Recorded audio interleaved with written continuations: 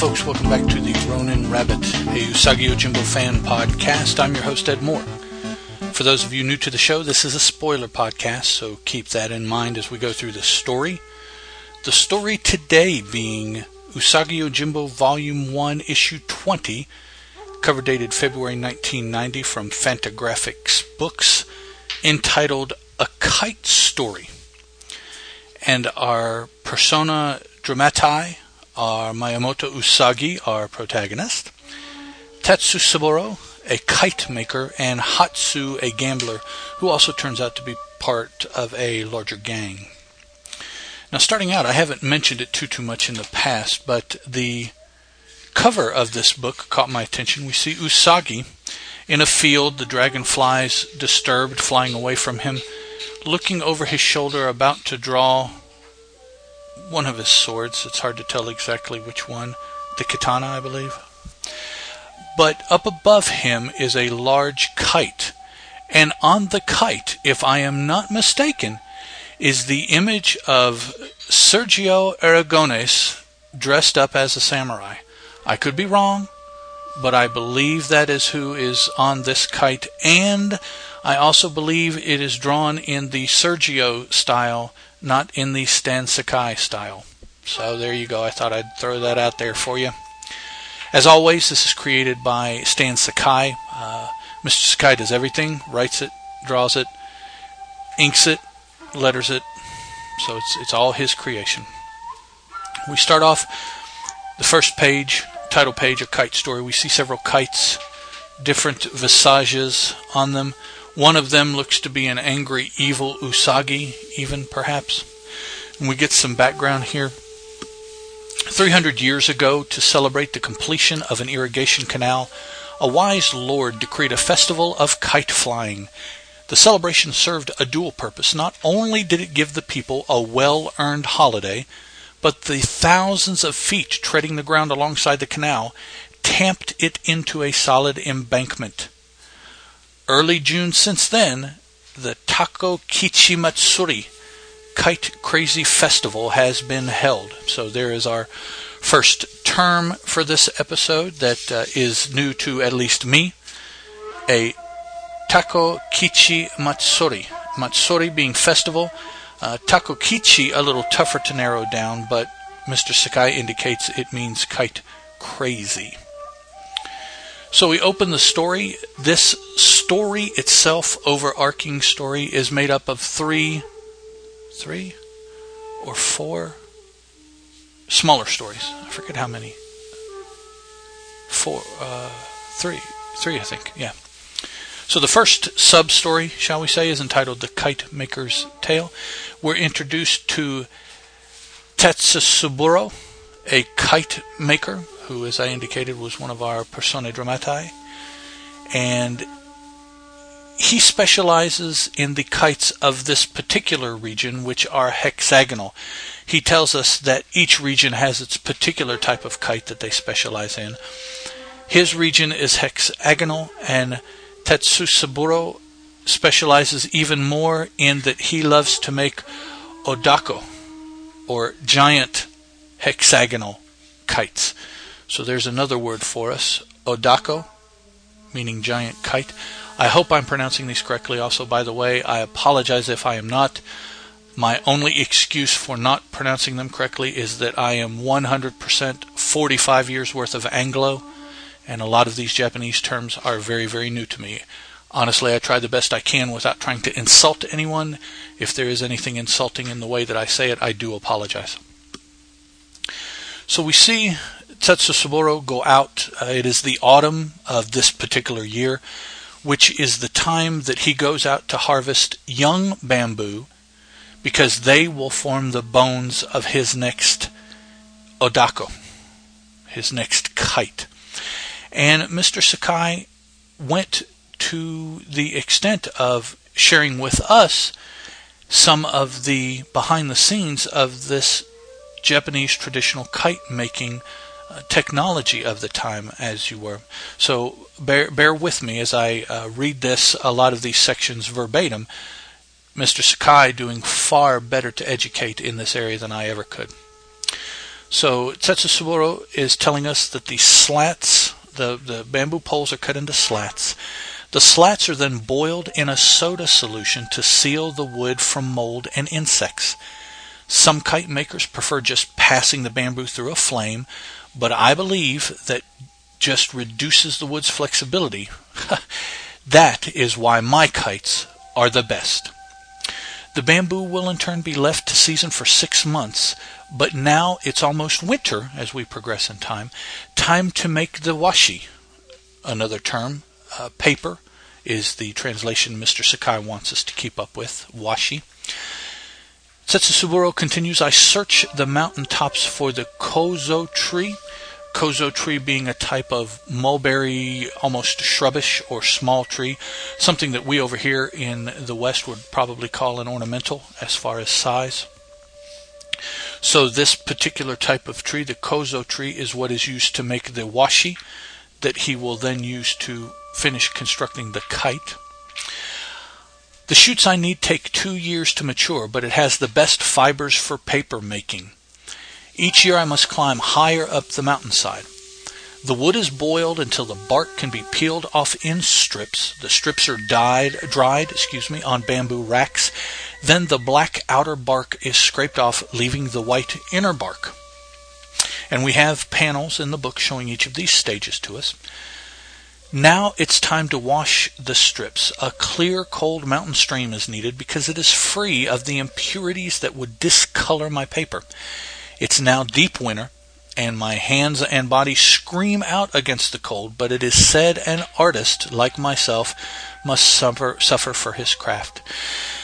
I think, though, that I will visit the hot springs before this day is done. There is another boiling in a soda ash solution, then a final wash in the stream. Next, I pound the bark into fibers. Tororo root is added to help the fibers float. Another plant that is used in this particular process. It's a type of yam. To help the fibers float evenly in the water and to prevent the sheets of paper from sticking one to another. I stir the fibers into a tub of water and dip my bamboo screen into the thick, milky liquid. I rock it back and forth until a smooth layer of sediment forms, not too thick, not too thin. And any of you that may have seen how paper is made, particularly in a traditional manner, there is a big sieve that they hold. They dip into this solution to collect these fibers, lifting it up to drain the water, and what is left is these fibers on this sieve, which are then carried out and allowed to dry as a sheet of whatever type of paper they're constructing. Setsusuburo continues, the sheets are carefully lifted, pressed, laid on boards, then left out to dry in the sun. It is now late spring. Now remember, he started this early in the fall. It is now late spring, and the bamboo has finally seasoned properly. Now is the time to construct the bones. That's what he uses the initial bamboo for. The paper is glued together, paper or washi, with wheat paste. A design is sketched on with charcoal, blocked in with paraffin, then painted with ink and opaque pigments. The paper is tied to the bones and the kite is loosely folded, and our team carries it to the festival. The Takokichi Matsuri is already underway. I see smaller fighting kites sailing the skies, dancing with their opponents, cutting their strings, Setsusuburo says. The Odaku is the largest I have ever created, and the crowd looks at it in awe. My heart swells as My heart swells at it is stood on end and loosely tied to a scaffold. Our team is anxious to see it in the air, and we all grab the line. Now roughly 9 to 10 men's height, is the size of this scaffolding. So let's say these guys are 5'9". So what is that, 69, 70 inches? This is 700 inches that this scaffolding is tall. The kite itself is lightly attached to it, and even bows from that. So this kite may be upwards to 90, maybe even 100 feet tall. 100 feet might be kind of tall for this. Easily 70 feet, 80 feet perhaps. In my Western parlance, that is 8 stories. Okay, 10 feet to a story is usually what I estimate. 8 stories tall. Okay, get that. Hard to tell how wide this kite is, but it's easily 1, 2, 3, 200. It's easily 200 feet across. So that's another 2 stories wide. So this is a huge piece of flying product here. So then we move on to the Gambler's Tale, the second of our mini tales. Here we're introduced to Hatsu. He says that at festival time, it's always profitable for us itinerant gamblers. Many tourists are in town, ripe for the picking, so hundreds of my associates are here also. We go inside, we see a gambling parlor. There's the word I'm looking for, I apologize. Gambling parlor, we see men sitting around a mat wagering on a dice game. The dice being thrown by a gentleman merely wearing a fundoshi, his underwear. That's all he's got on, so that nothing up his sleeves, he's not hiding anything. He's not cheating, in essence, and he's showing that. So we see the gambling going on. We sing Hatsu here mentioning that the game is very simple. You just bet on whether the number of dots will be han, which is odd, or cho, which is even. That's all you do, betting on odd or even. He says it's a pretty easy game to pick up and definitely an easy game to win, particularly when you cheat. So we see that Hatsu is perhaps not the most upstanding itinerant gambler. So the gambling is going on. The game is in full session. We have a pigeon, as they would say here in the West. A pigeon who is just losing money left and right when Usagi walks in. Hatsu, feeling that his latest pigeon is about out of money, notices the hopeful new pigeon coming in Usagi and beckons him over to join the game. As Hatsu is communicating with Usagi, the game continues. The other gentleman continues to lose his money, exclaiming with lots of rats. That's his term, his expletive is rats.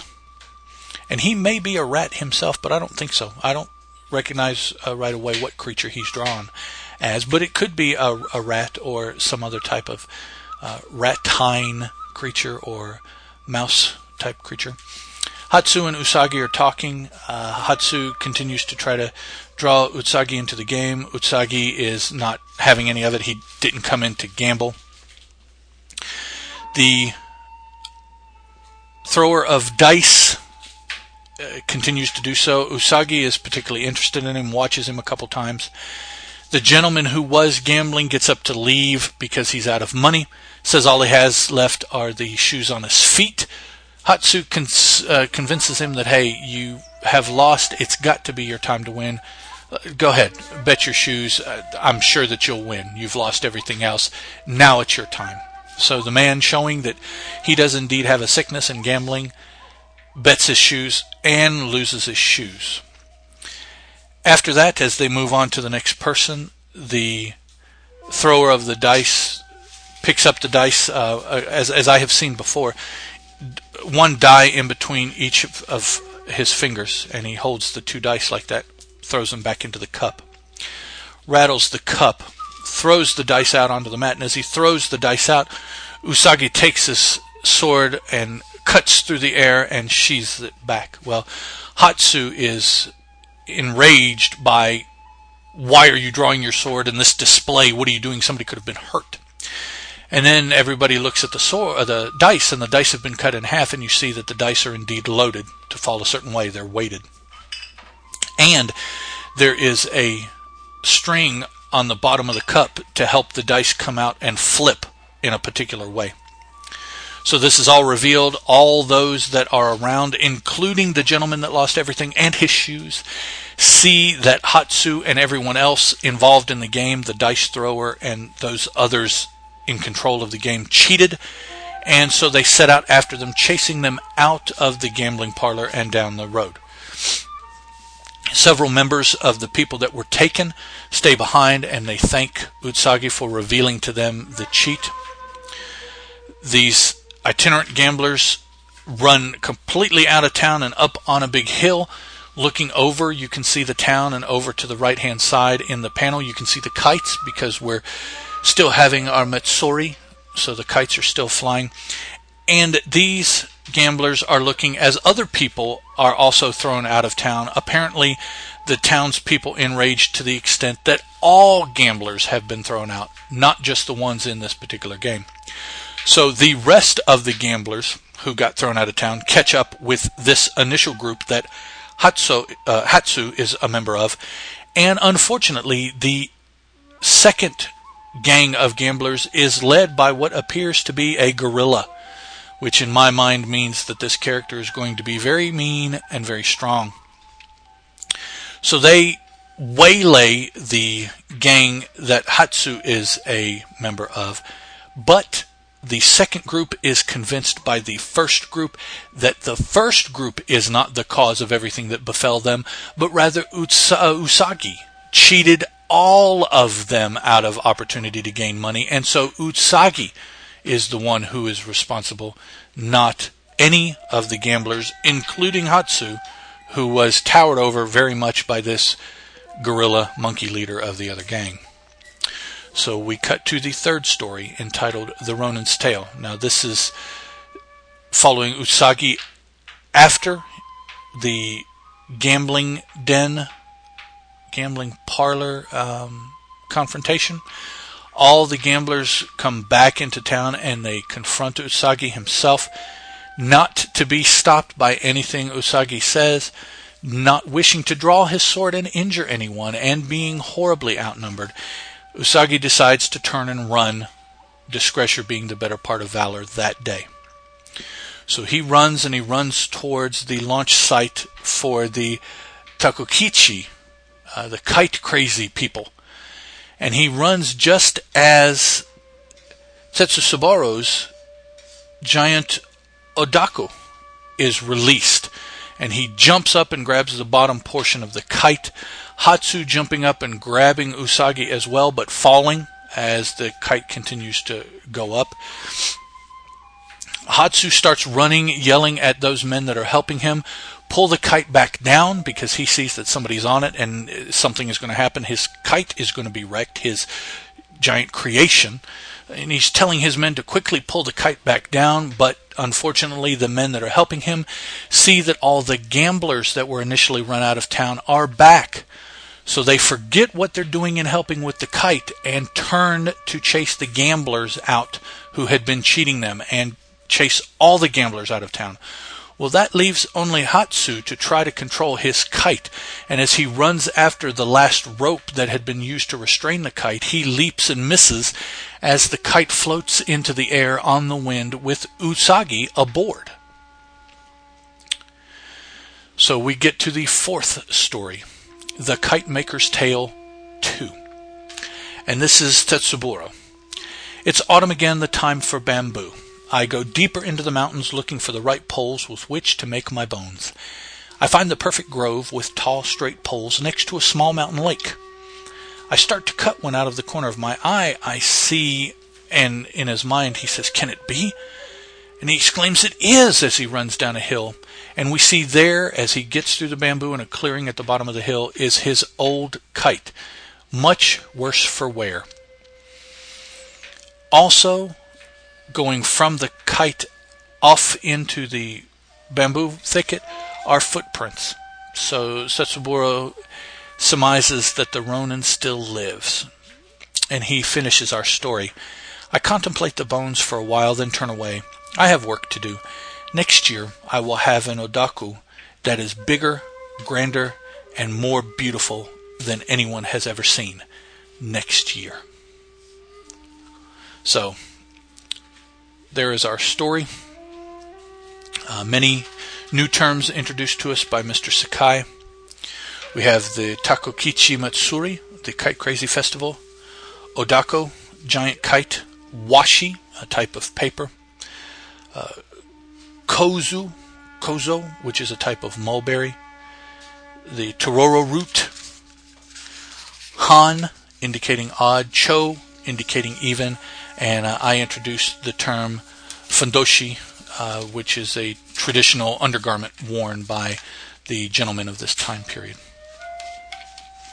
Don't really have any feedback to speak of. If you do decide that you would like to leave some feedback, you can send that to the usagipodcast@gmail.com. The readerfeed.com is the website, but that will soon be changing. Usagi Yojimbo Dojo on Facebook is where I post notice of the episodes going live, and the Ronin Rabbit is also on Google+. Thanks a lot for waiting me out. I know it's been a little while longer than I would like to wait between podcasts.